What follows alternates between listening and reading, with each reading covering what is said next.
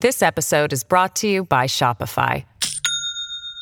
Do you have a point of sale system you can trust, or is it a real POS? You need Shopify for retail. From accepting payments to managing inventory, Shopify POS has everything you need to sell in person. Go to shopify.com/system, all lowercase, to take your retail business to the next level today. That's shopify.com/system.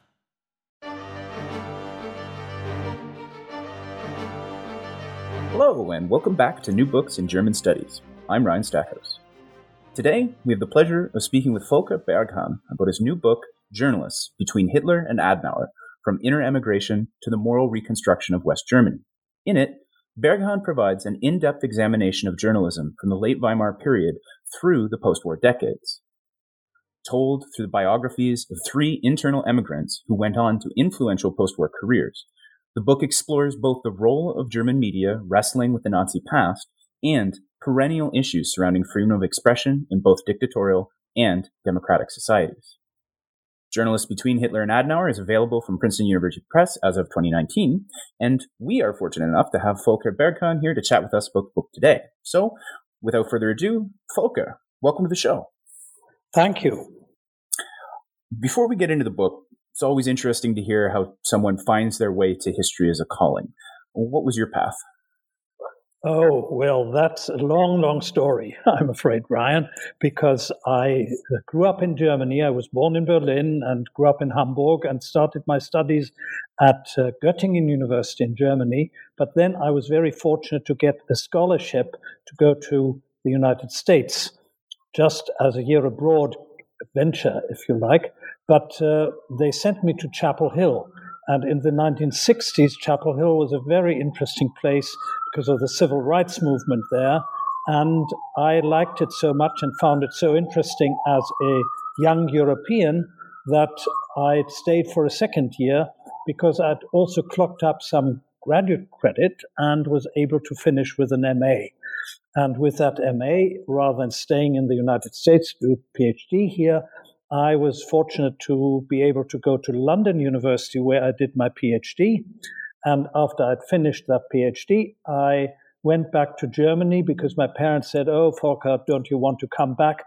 And I did, because in Germany, if you want to teach in a university, you have to have an additional postdoc qualification called Habilitation. And that's what I finished. And when I finished, I didn't like the German university system, so I went back to England, and my first job was at the University of East Anglia.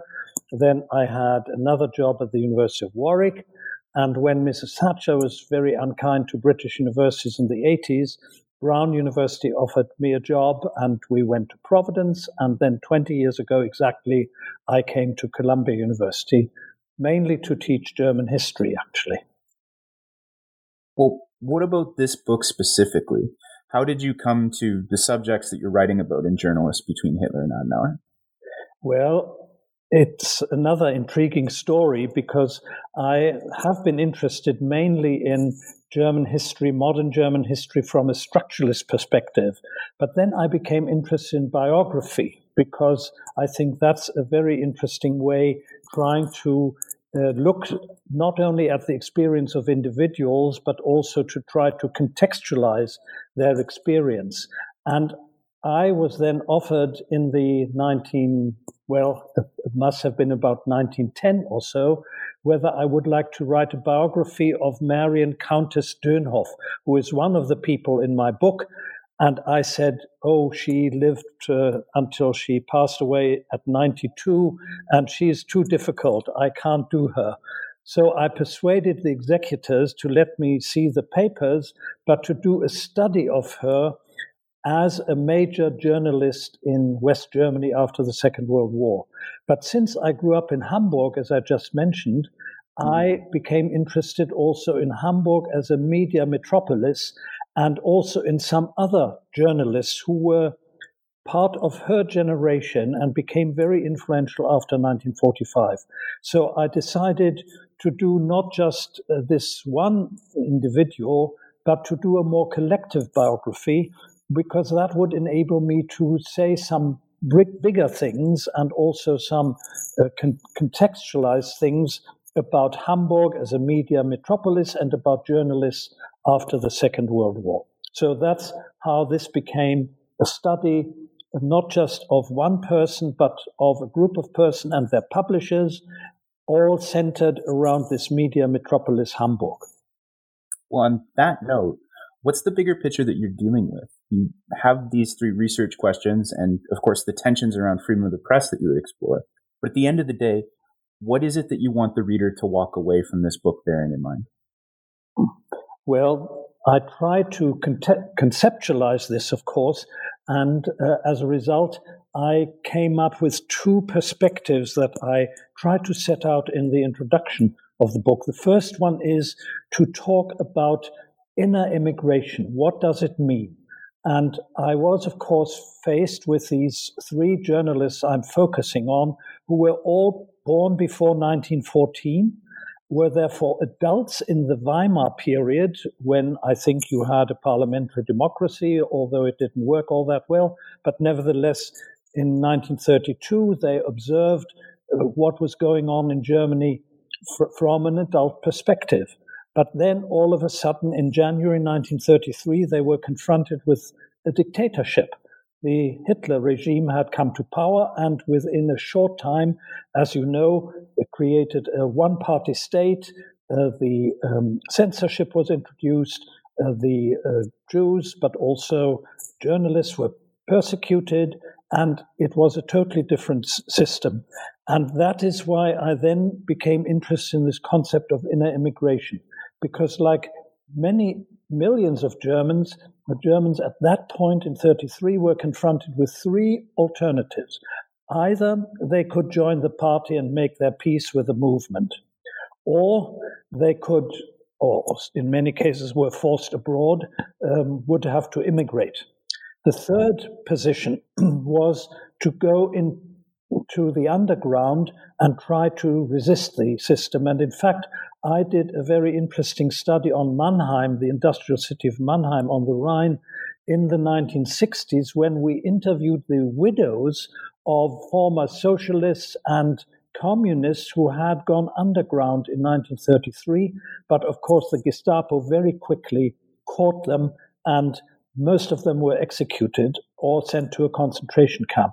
And the question, therefore, we investigated in this study was to talk about why these people were so courageous. They knew this was a lethal regime, why they were so courageous to go underground and to daub anti-Nazi slogans on factory walls. And it was really a very primitive operation, but very courageous. And then the fourth position was those who were anti-Nazis in 1933 and didn't want Hitler in power, but didn't want to immigrate, didn't want to go underground, but also didn't want to join the Nazi party.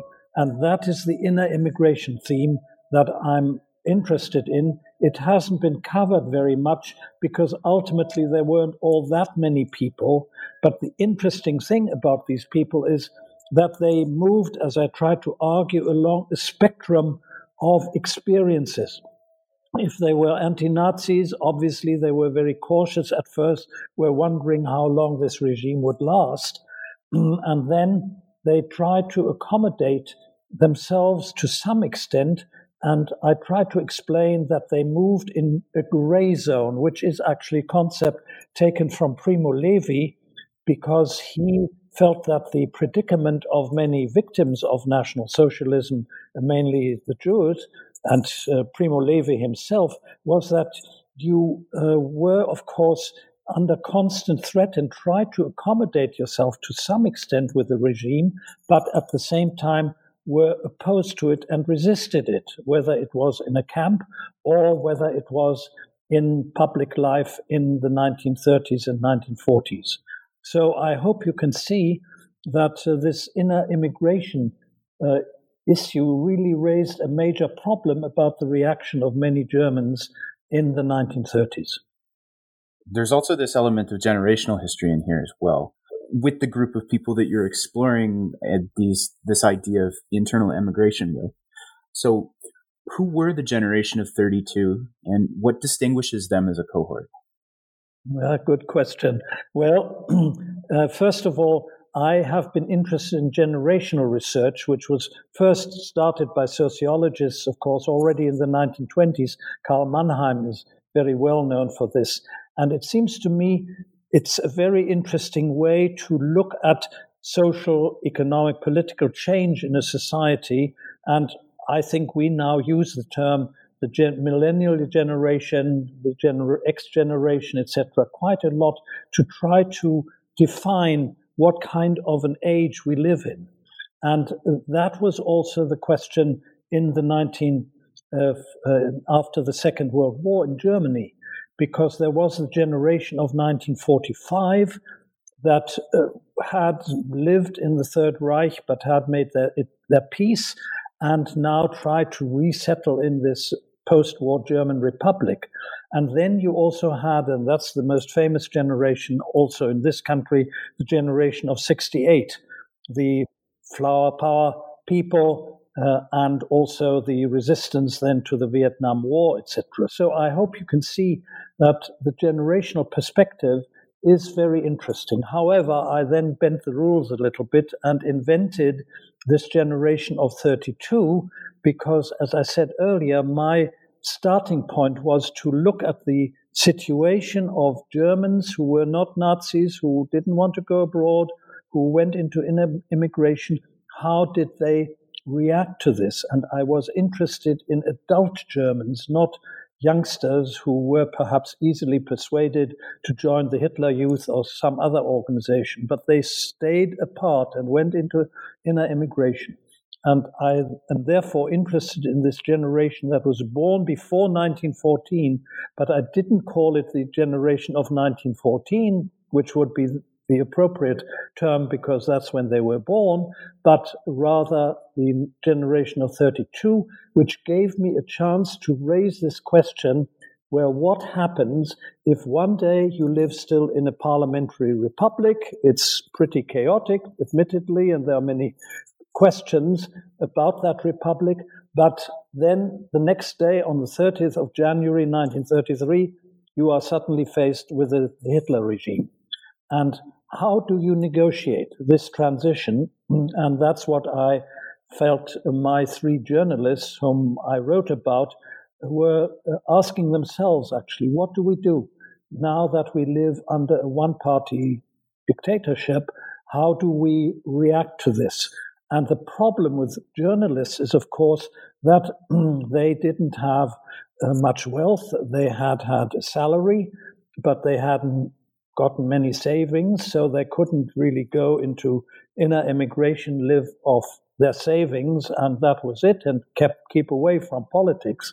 But they somehow had to negotiate compromises also and try to keep alive economically. They had families also, and as a result of this, they suddenly were confronted with this question of how do we make some compromises with this regime? Do we go underground, which they refused? So it's this terrible dilemma that you find yourself confronted with if you are in a regime all of a sudden that has concentration camps, that executes people, etc. As you say, at the core of this book are the biographies about the journalists and the networks that are surrounding them. Yes.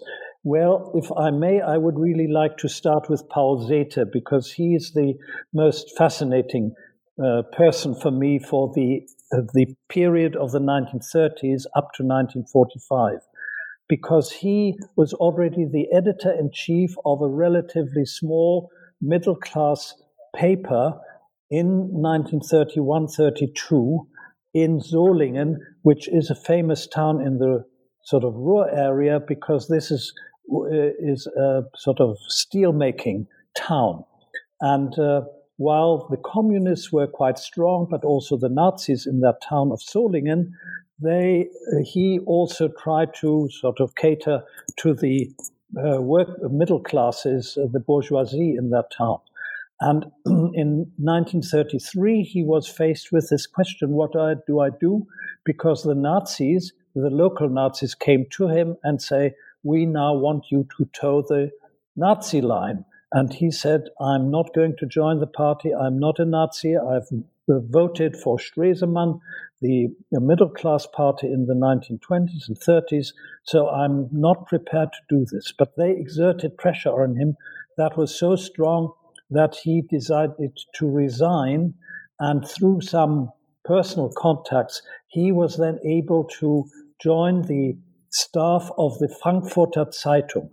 And the Frankfurter Zeitung is a very interesting paper because it was not Nazified. It did not become a Nazi paper in the 1930s. Rather, Goebbels, the propaganda minister, gave it a lot of leash because he wanted the Frankfurter Zeitung to be the international face of the Nazi regime, where they would publish, of course, what was going on in Germany, but would also write articles on international affairs. So he had this leeway and, of course, wrote articles for this. And you may say, well, he collaborated in a way. So it's this gray zone within which he moved because his articles were not Nazified. But at the same time, of course, he talked about foreign policy, Nazi foreign policy, and appeasement, and all the big issues of the 1930s. And in 1943, then, when the Nazis tried totally to control the press, they banned the Frankfurter Zeitung, and he was transferred then to Völkischer Beobachter, which was the Nazi paper. And he resisted and said, I'm not going to write articles for them. But that is now the fascinating story, how he had moved from a sort of, if you like, gray zone collaborationist position, writing articles on international affairs in the 30s, increasingly towards an anti-Nazi position. And he met a colleague who was working for a Swedish paper in Berlin, where he lived at the time, and they met. And this man knew someone else who was in touch with Karl Goerdeler. Karl Goerdeler was planning the plot to kill Hitler, and eventually, of course, they tried in 1944 and failed. But this guy told Zeta, well, if this coup succeeds, then I think Goerdeler would be interested in making you the editor-in-chief of the post-plot paper that the conspirators wanted to establish. But the trouble was it was rather chaotic, and he never talked to Goerdeler, and as a result of this never got off the ground. But he was very fortunate because he didn't appear on the list of names that Goerdeler foolishly kept, and the names, when they were found, of ministers and people whom he expected to appoint once the coup had succeeded, well, his name was not on it. And as a result, he survived and helped this friend also who had put him in touch. And it's a pretty dramatic story how after the coup, he tried to rescue him and prevent that he was tried. And he succeeded in the end. But the interesting thing now is that he felt the guilt of the survivor, a famous concept, I suppose, after 1945. And he said at one point, why wasn't I more courageous? I should have stuck my neck out much more instead of staying in the gray zone. And as a result of this, I would have probably been caught on some list, but then I would no longer be alive. And it is this existential question that he faced, of course. Now, the other two people also faced this in a different way. So let me talk about, if I may, Marion Countess Dönhoff. Well, certainly, but before we hop onto that just briefly, you said that Zeta was perhaps the most telling case in this book. That intrigued me. What makes you say that? Well, because his agonies, his dilemmas were perhaps most marked, because he really argued with himself also, both before 1945, but then also in his letters after 1945, which he wrote to his wife and his sister and colleagues, where he constantly questioned himself. Was it good that I went into immigration? Should I have been more courageous, like these communists and social democrats that I worked on in Mannheim? But then, of course, it's very likely that he would have been caught and would have been tried and executed. So it's this existential dilemma. And now, of course, Ryan, also the consequences, the lessons that he drew from this, because I think that is where the other two also come in. I'm not only interested in their reactions up to 1945, but also in the lessons that they learned and now try to apply in their newspapers through their op-ed pieces and through their articles, trying to put positions to the German readers that they thought they should all learn and take home from the experience of the Nazi dictatorship. The element of the moral reconstruction. Yes. So, well, let me talk about the Countess Dönhoff first, because she was the youngest among those three I'm interested in, and therefore she retired into inner immigration by running the estate. She came from an old Prussian noble family that they had near Königsberg in East Prussia.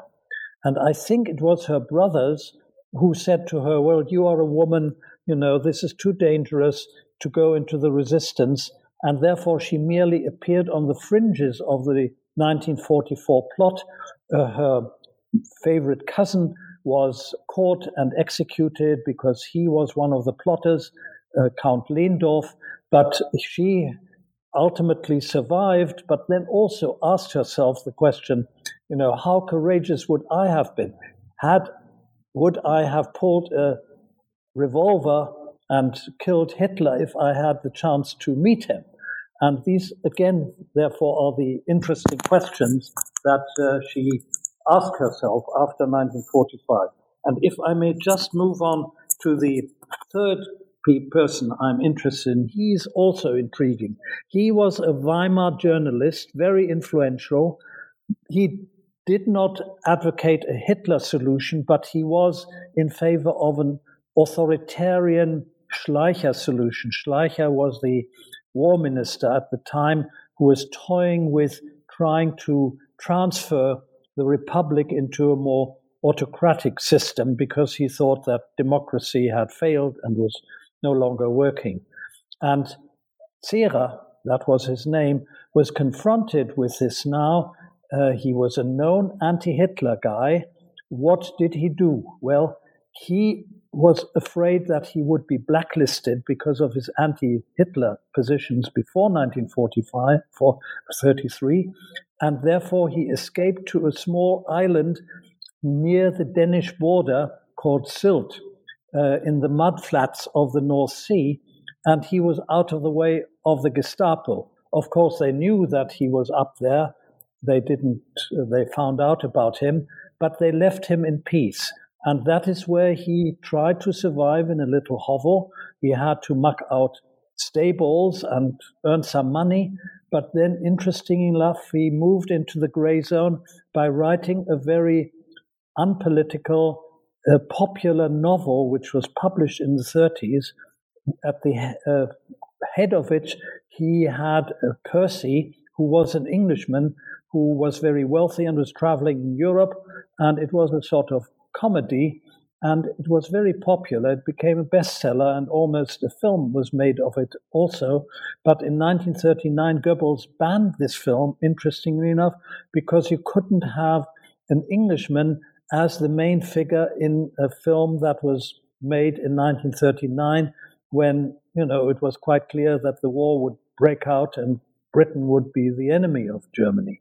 So he had this interesting position throughout the war. He survived in 1945. He turned up in Hamburg also, and eventually ran Die Welt, which was one of the newspapers that the Brits, as the occupying power, actually founded in Hamburg in 1945. and he became a very influential op-ed editor-in-chief. But this paper was run by Springer, Axel Springer, who was the press mogul of Hamburg, a very powerful person, a little bit like Murdoch, perhaps, in English-speaking world. So, broadly speaking, then, we have the biographies of the three journalists now laid out in front of us. Mm-hmm. What distinguishes their post-war approaches and what unites them in their visions for the future, or just the nature of their post-war project? Yes, very good.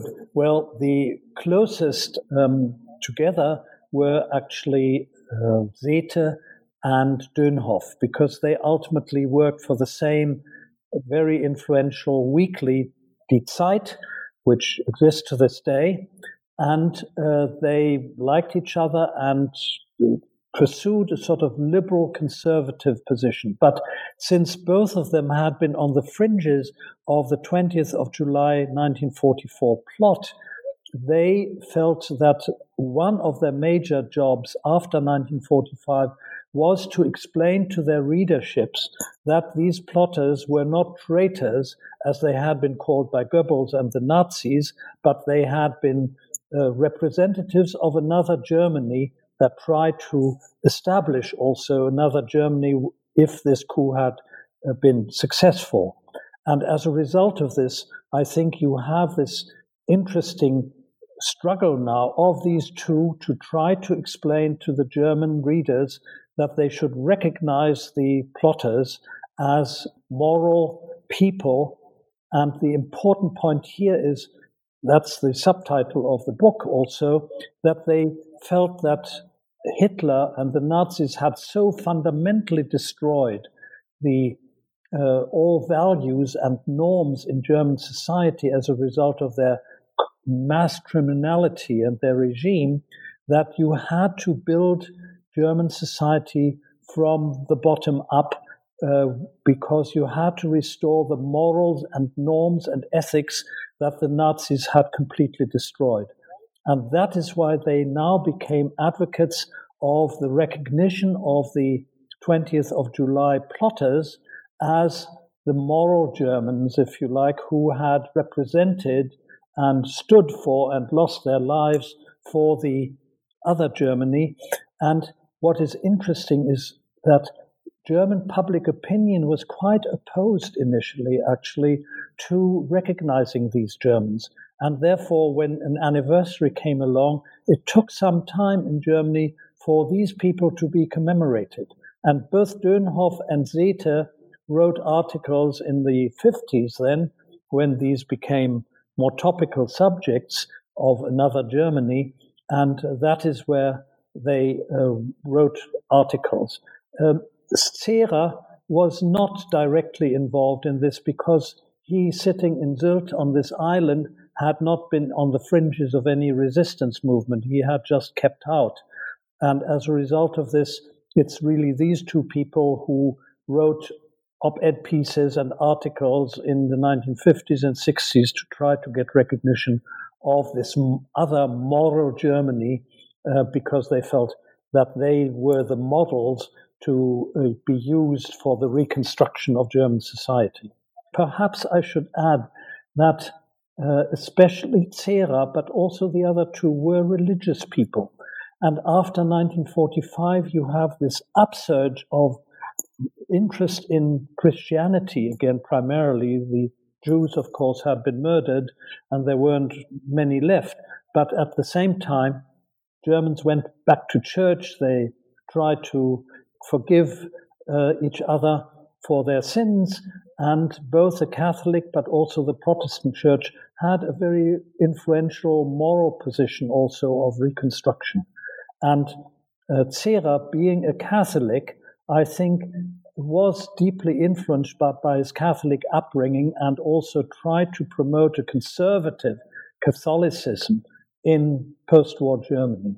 But the other two, both being Protestants, were more interested in the moral reconstruction in a broader sense, to establish constitutional norms again, to make certain that the basic law of the Federal Republic, the Constitution, contained clauses of the freedom of the press, freedom of expression, and basic rights. So this is what they were also advocating in the 1930s, of course. So while religion is important for the very early post-war period, they began to talk more in general terms about the constitutionality, about civil rights, and the importance of rebuilding a new Germany. This episode is brought to you by Shopify. Do you have a point of sale system you can trust, or is it a real POS? You need Shopify for retail. From accepting payments to managing inventory, Shopify POS has everything you need to sell in person. Go to shopify.com/system, all lowercase, to take your retail business to the next level today. That's shopify.com/system. Sticking with the theme of moral reconstruction here for a moment. Right. You focus on Serra as a character, and the subtitle that you picked is revealing, struggling with past and present. And you say that he's a more complex character than he has been made out to be. Yes. What do you mean by that? But then also, if Dönhoff and Zeta are more focused on this concept of reconstructing an almost constitutional understanding of morality, where is Serra fitting into this, particularly in the context of some of his late Weimar writing? Yes. Well, this is where I began to disagree a little bit with what other people have written about Serra, because while, as I explained before, he was looking for authoritarian solutions to the dilemma of the Weimar Republic in 1932 and used his journalism for this, he was an anti-Hitler person, an anti-Nazi, and never joined the party either. And as a result of this, I think you have him, as a sort of more ambivalent person. He was a very religious person, but at the same time, he was not really, he was a more conservative person. He didn't fight for the reconstruction in this moral, liberal way that I talked about with regard to Dönhoff and to Zeta.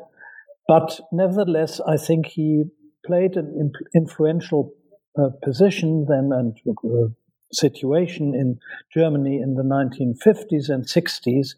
But his other main theme was really concerned also with what should happen to Germany as a society and as a nation within Europe.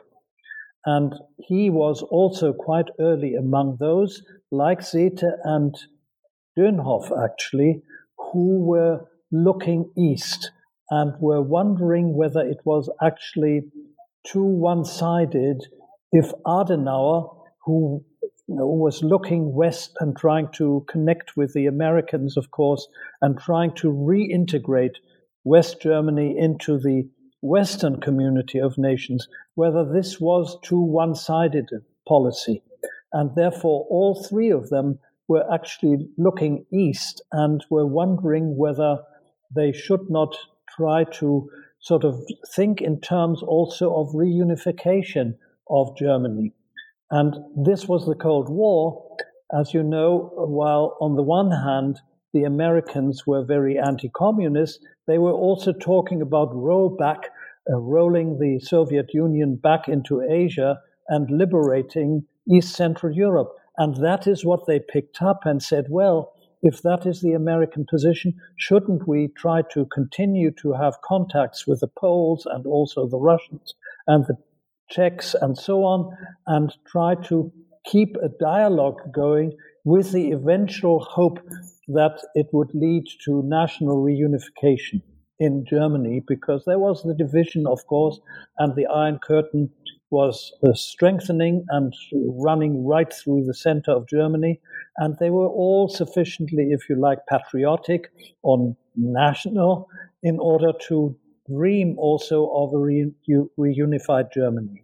And that is where all three came in, of course, with different positions. But Zeta was perhaps the most persistent in this, because he opposed Adenauer very directly and said, you are too one-sided, we should also open up the dialogue with the Poles and the Soviets. And that ultimately cost him his career, because after 1945, he became one of the editors of a still well-known West German paper, Frankfurter Allgemeine Zeitung, not Frankfurter Zeitung, but Frankfurter Allgemeine Zeitung.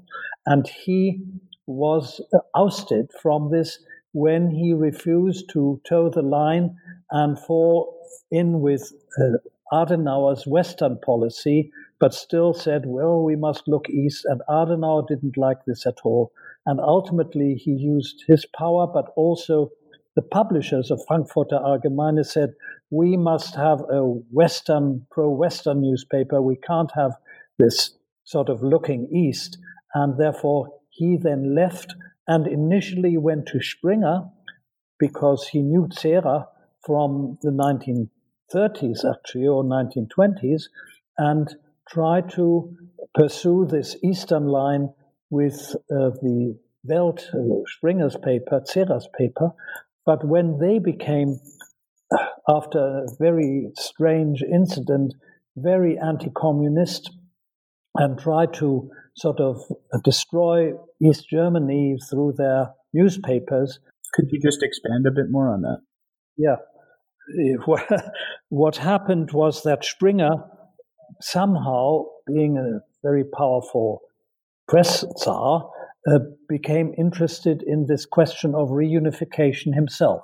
And he said, I think if I go and see Khrushchev, who had, of course, come to power in the mid-50s in the Soviet Union, maybe I can persuade him to open the door and to permit reunification of Germany.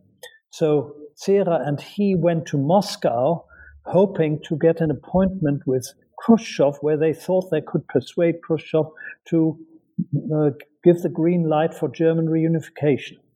And they were kept in their hotels for 2 weeks and were fuming and furious. Why didn't they get this appointment? And then eventually they got an appointment with Khrushchev, but he then treated them as journalists and asked them, well, please, talk to me. I don't want to negotiate about German reunification.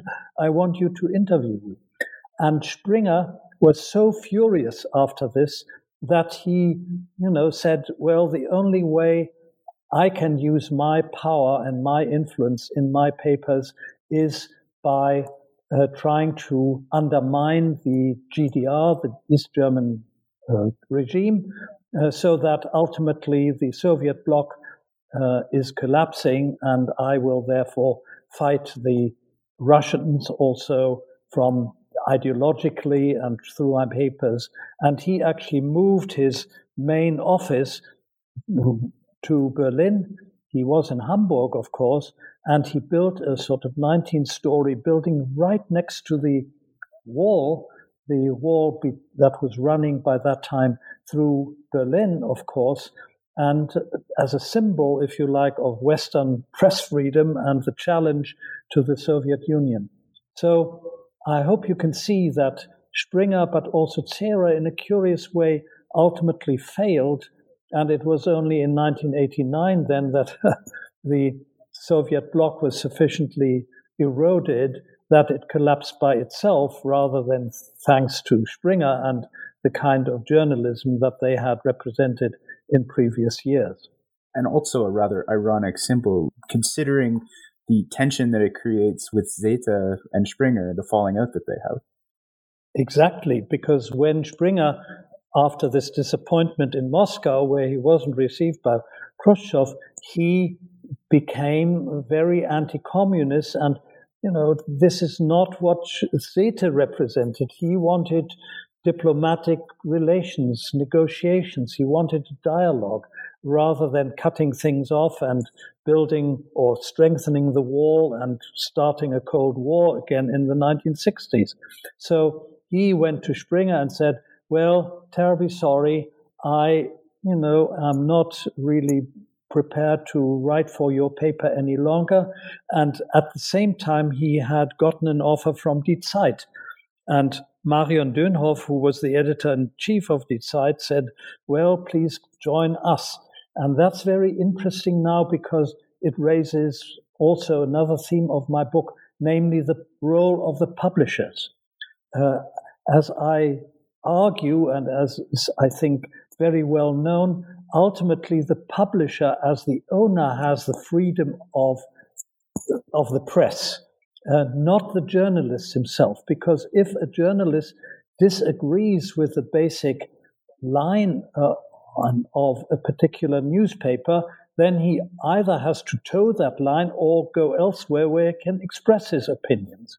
And that was the predicament, of course, of Sethe at the Frankfurter Allgemeine when he disagreed with his colleagues, but also with the owners of that paper, and was ousted and moved to Die Welt.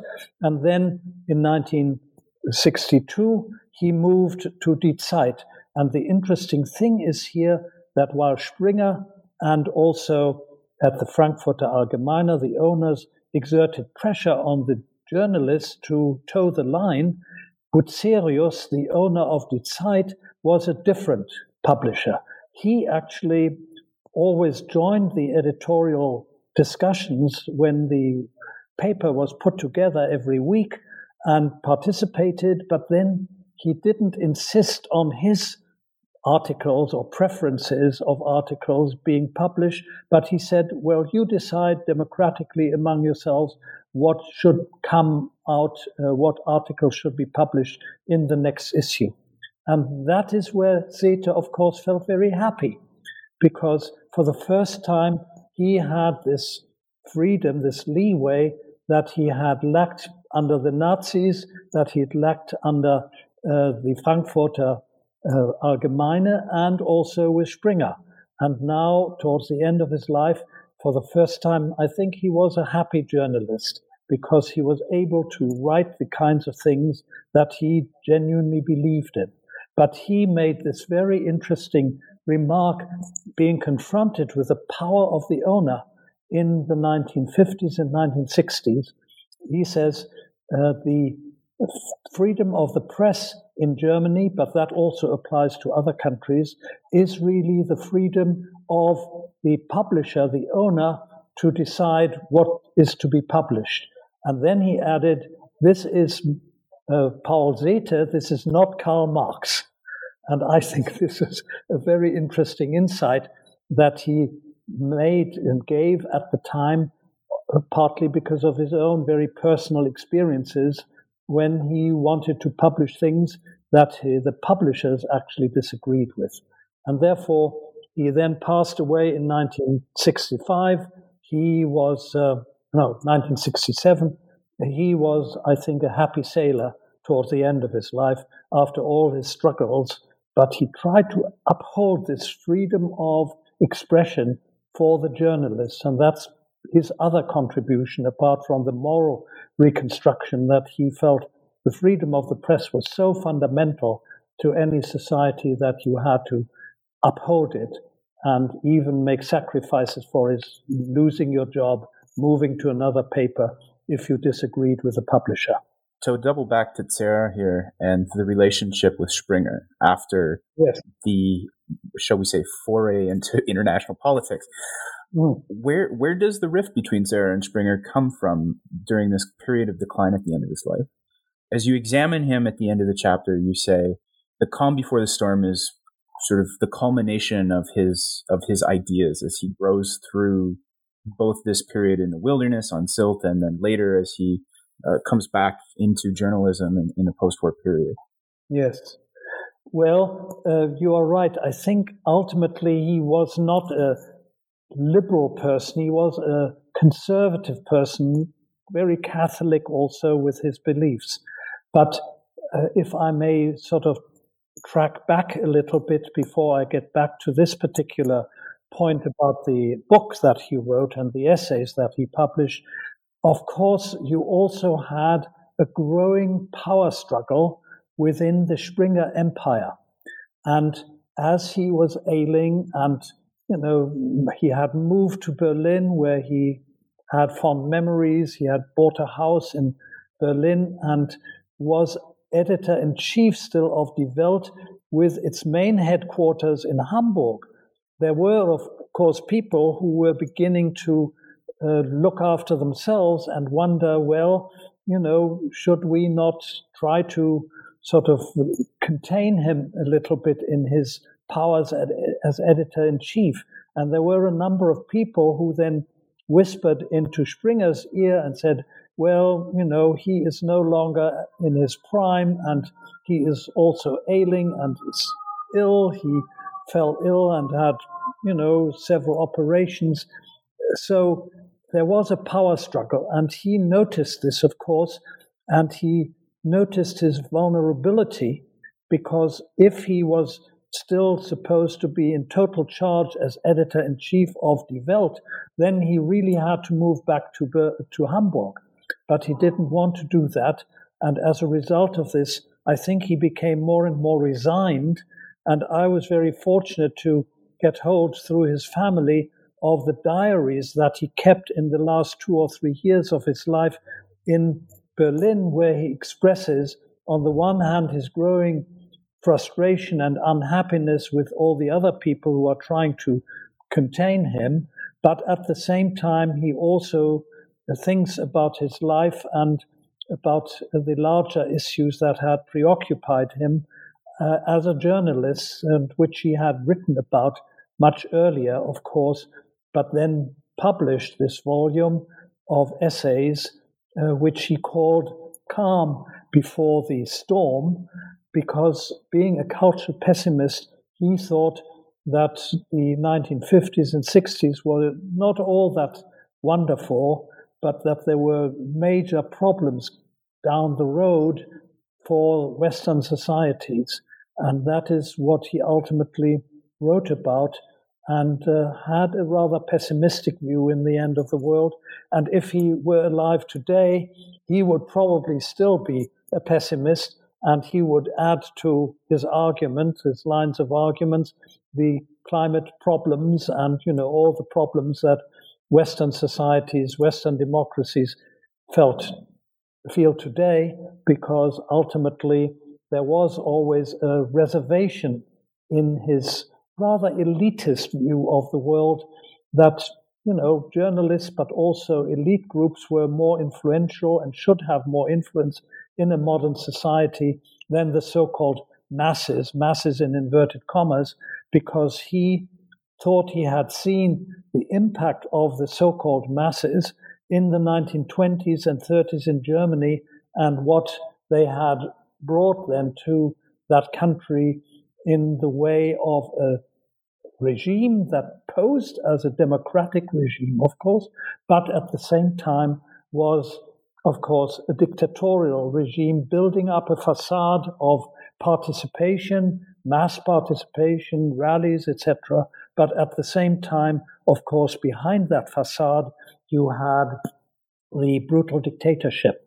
And I think here he sort of fell into line with a situation, with an argument that Walter Benjamin, the famous cultural historian and social scientist, once made about fascism, namely that fascism gives people the sense of participation and uses a democratic principle, but when you look behind the facade, there is, of course, a brutal dictatorship. And that is what I think he took away from the Nazi period, that he had experienced also, even to the extent that he felt he had to flee to this island to be in isolation away from the masses who he argued in the 1930s were cheering Hitler and supporting him in all his domestic but also ultimately foreign policies leading to the Second World War. Did you have a sense then that he found it easier to make peace with the authoritarian elements of Adenauer's press policy, of his foreign policy, that Zeta and Dönhoff had more to take issue with? Good point. Yes, tendentially I would agree. He, was happy with the conservatism that Adenauer represented, because Adenauer unlike these liberals that we've been talking about, thought that also that German society had been so fundamentally unsettled by the Nazis that a reconstruction job also had to start from scratch.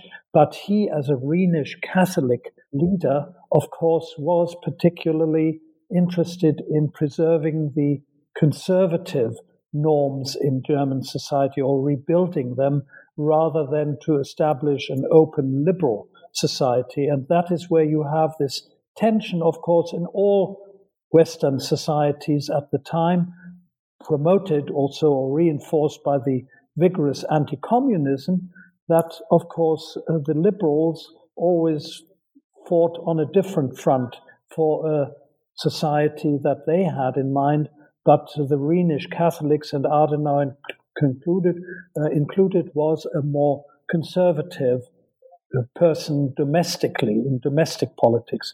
In foreign policy, of course, he had this singular vision and mission to reintegrate Germany into the Western community of nations.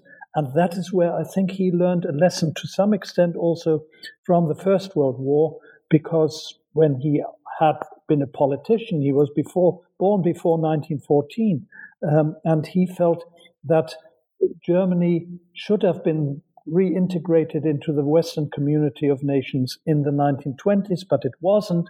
And as a result of this, you also had then this ultimately fascist backlash, the mobilization of the masses. So that's where his conservatism comes in. And I hope you can see how there is a certain affinity perhaps between the Catholic Zehrer and the Catholic Adenauer. But that's mainly as far as domestic policy is concerned, because in foreign policy affairs, Zehrer also began to look east, and that is where his nationalism comes through, which dates back to the Weimar Republic also, of course, because he also felt that this kind of sense of national unity had to be upheld and promoted through the West German press, because ultimately he dreamed, of course, of a reunified Germany.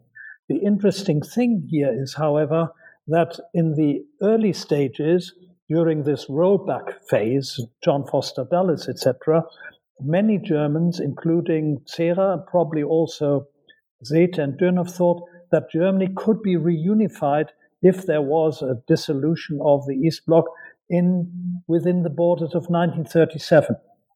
And therefore, they thought they would get their territories back. Dönhoff thought perhaps that she might get her estate back in East Prussia.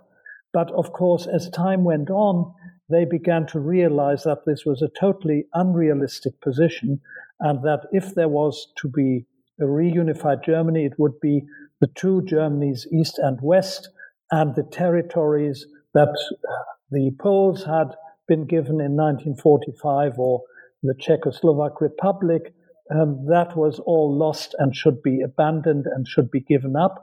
And that is where, of course, they had an affinity with Willy Brandt, the mayor of Berlin, who then became foreign minister and opened up German foreign policy towards the East, in addition to, of course, always promoting still the Atlantic Alliance and the link with the United States. So I think that is where I think you have an interesting shift, but ultimately they all were sort of falling in with Brandt, because when he made treaties with Poland and Czechoslovakia, etc., and opened up the East and also with the Soviet Union, ultimately, of course, they also felt confirmed in their initial approach, their hopes and dreams of a reunified Germany, although it was no longer the Germany of 1937, but the Germany of 1989. So there is the liberal element of Sethe's vision that he finally arrives at Der Stern and Die Zeit. Yes. But there's also a moral element in Dönhoff and also in Zehrer's work. I was particularly fascinated by the 12 hypotheses against extravagance and sort of how those emerge from this mishmash of Atlanticism and Prussian values as she conceives of them. Could you expand on those a bit more? Yes. Mm-hmm. Well, officially, because both Sarah and Zeta passed away in the mid-60s, I wanted to use that as a time frame, 32 to 1967. Mm-hmm. But then I was confronted with her having passed away in only 2002. And I thought this was an opportunity to raise the question of continuities in fundamental attitudes and beliefs on the part of journalists, but also on the part in particular of Dönhoff. And I thought it was very interesting how once, of course, also Germany developed in a more neoliberal capitalist direction from the 1970s onwards, when you had Thatcher and Reagan in this country and the ideas of deregulation and the market dominating everything, that these ideas were also spilling over into Germany. And you had very similar tendencies, although they were never pushed as far as they were in the United States or in Britain under Thatcher and Reagan, or today, look at the situation today. But she became increasingly irritated in the 1990s by this neoliberal economics and the domination of the market, because she felt that this led to this growing divide between the rich and the poor. And she said, capitalism is out of control. We must civilize capitalism again. That's her main point in the 1990s, and that's what these 12 points are also about.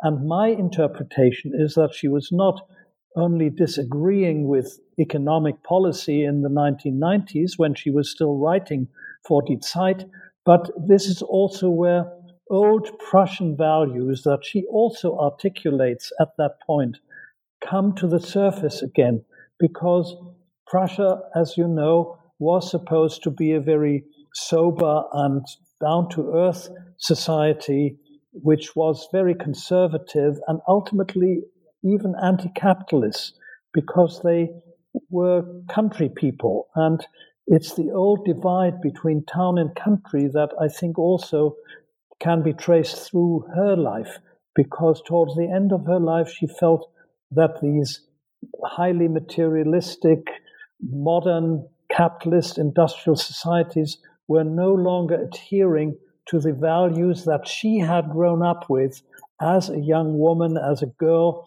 on the estate in East Prussia, where they lived, of course, until they were ousted in 1945, when the Russians came and destroyed the mansion that they had there near Königsberg, and she had to flee to the west in order to build a new life. Well, at the close of the book, moving towards the conclusion here, you examine the networks of Hanseatic journalism and these 5 publishers and British press policy. Yes. I was just wondering, writ large, what did the stories of these 5 publishers reveal about the role of German media wrestling with the Nazi past and setting out a vision for the future in the post-war era? Well, of course, that raises the whole question of the founding of the Federal Republic, which was, of course, opened up as a result of the the Allied occupation. And once, of course, the Cold War had started and the division of Germany was inevitable, I think you had an important role of this new press, but of course it was the total spectrum also of opinion. You also had, it should be admitted, in the 1950s some neo-Nazi papers who did not want to go back to the Nazi period, but certainly reinterpreted Hitler and the Hitler regime in a sort of more contemporary way, but they were dreaming also of a nationalist neo-Nazi Federal Republic again. But then you also had at the other end of the spectrum also communist newspapers, but they were banned in 1955, when the anti-communist sort of suspicion became, or the policy became so strong that the federal government initiated a constitutional suit against the Communist Party, and the Supreme Court of the Federal Republic eventually banned the Communist Party. So, but then you have the spectrum in between, from conservative liberal party papers all the way through the middle, and then ultimately to social democratic papers. You had the full spectrum of the press, and that is, of course, also then what these three journalists ultimately fought for after 1945, because they had experienced a totalitarian censorship of the press where freedom of expression had totally disappeared. Well, on that note, what does this book have to say about the role of media in society more broadly? Well, I have been reluctant to draw any conclusions that make links with our contemporary situation. But I think I allude to this, that, of course, all Western societies are now confronted with the pressures that they are newspapers, that they are still under, to sort of pursue a particular line. And I feel that given the hostility that Trump in particular has shown towards the press, there is a major problem facing this country also, and that is the freedom of the press. But what is encouraging to me is that, of course, you don't have the one-party system immediately that you had in 1933, so that all papers were basically brought into line with National Socialism, and you had a little bit of Frankfurter Zeitung in inner immigration where they could express a sort of cautious alternative view. But at the same time, I think if you look at the New York Times or the Washington Post and the debate that is taking place in this country right now, I find it very interesting, especially in light of the lessons that can be learned from the German experience. I don't want to draw too many parallels between now the Weimar Republic and the United States right now, but I very much hope that this pluralism of the press can be preserved, because at the moment I think we are, partly because of the polarization of society, in the danger of paralyzing our press system also by the power of particular empires. I'm thinking of Fox News, which is, of course, being seen by millions of Americans, but that's, it seems, often the only channel or local channels that they get their news from. So there is a sort of one-sidedness that I think influences the attitudes of many, and therefore I'm glad that there are still alternative voices, which, of course, you didn't have in Germany anymore in the 1930s. Well, that does it for the book, but before we finish, what is it that you're working on now? It's not a study of journalism, some sort of sequel to this, although I have been wondering whether I shouldn't do something on the evolution of this society since Reagan and Thatcher, but mainly in sort of economic terms, a little bit like what I talked about, or what Dönhoff talks about, how this economy has led to sort of dislocations in this society, which is expressed by the scissors between the rich and the poor widening all the time. And I think there is, of course, a topic that I could pick up. But to be very honest, historians are always very cautious when it comes to predicting the future. Mm-hmm. I think you have come across historians who tell you we are, of course, concerned with the past, and we are interested in what kinds of insights can be gained from the past, both the positive but also the negative aspects that we can gain from studying the past. But when it comes to the future, I had a colleague in Britain who always said, well, if you are interested in the future, go to the political science department. And if you are interested in blueprints, go to the engineering department. And that is, I think, a position which I think many historians take up. And that is why they are so cautious, perhaps too cautious, because unfortunately, as you will have seen in the press, history as a discipline is actually losing out. And therefore, I think overall, you have a problem with this discipline, and I hope it can revive itself and rescue itself from this decline, which, at least according to registrations for undergraduate majors, etc., you can follow at the moment in the press in this country. Well, I would add my general agreement and my hopes to yours in that respect. Hopefully, we will also have an excuse to have you back on the show in the not too distant future. Well, I didn't talk about it, but I'm working on a West German industrialist now. This is a more biographical study, and indeed, I have been very intrigued by his responses. He is also of the generation of 1932, and I got access to his papers when he was a very influential person in the 1970s in Germany, and was in fact the president of the German Federation of Industries at a time when, on the one hand, you had Brandt and Helmut Schmidt as chancellors, but you also had two oil shocks, you had terrorism, you had the collapse of the Bretton Woods Agreement, etc. So you had major crises, and he was right in the middle of it. And no historian can actually resist when he's offered for the first time papers that have just been catalogued, and you have a free run of them and can analyze them. Hopefully, I can come up with a new study of that in a few years' time. Should be fascinating. Thank you very much for joining us today, though. It's been a pleasure. Thank you for having me. Bye-bye. Well, that does it for us here at New Books in German Studies. Once again, we've been talking to Volker Berghahn about journalists between Hitler and Adenauer, from inner emigration to the moral reconstruction of West Germany.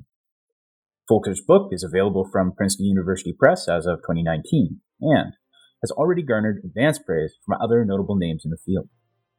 Journalists between Hitler and Adenauer is chock full of biography for anyone who wants human interest to anchor their exploration of life and individual transition from Weimar to Nazi and Nazi to post-war Germany. Berghahn's examination of press freedom under Adenauer also has plenty to offer anyone seeking insight about the public sphere in post-war Germany that brings the broader social and cultural history of the period to life, to say nothing of food for thought about the contested role of a free press in democracy and social pressures constraining freedom of expression. That, I'd like to thank you for joining us, and hope to see you next time. Until then.